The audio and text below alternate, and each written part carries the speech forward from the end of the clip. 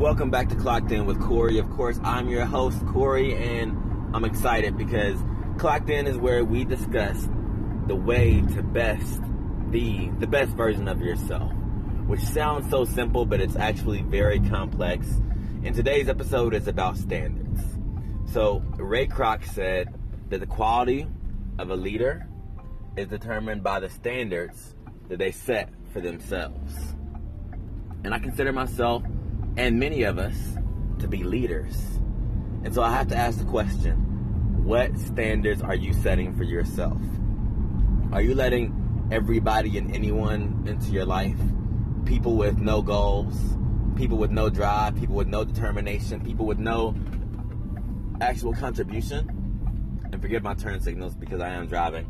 But if they're not bringing food to the potluck, then can you justify sharing your food with them? Now, there will be charity cases.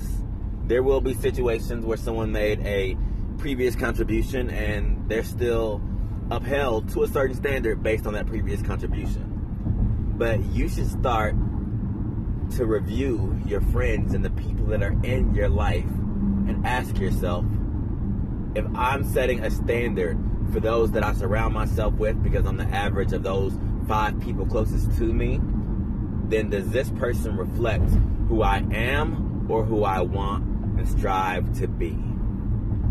What is your standard? What's your personal standard, and what standards do you set upon the people around you? It'll be difficult to lessen time with some of those people because there will be people that you're required to lessen time with or to distance yourself from. But I promise you that if your goal is to be clocked in and to be the best version of yourself, that in the end, once you make that decision, it will be fruitful, it will be rewarding, it will be empowering. And I'm excited to see what you're able to do when you're truly clocked in, and whenever you keep set strict standards, fairly strict standards, on the people that you let into your life. Once again, as always, I love you. I support you.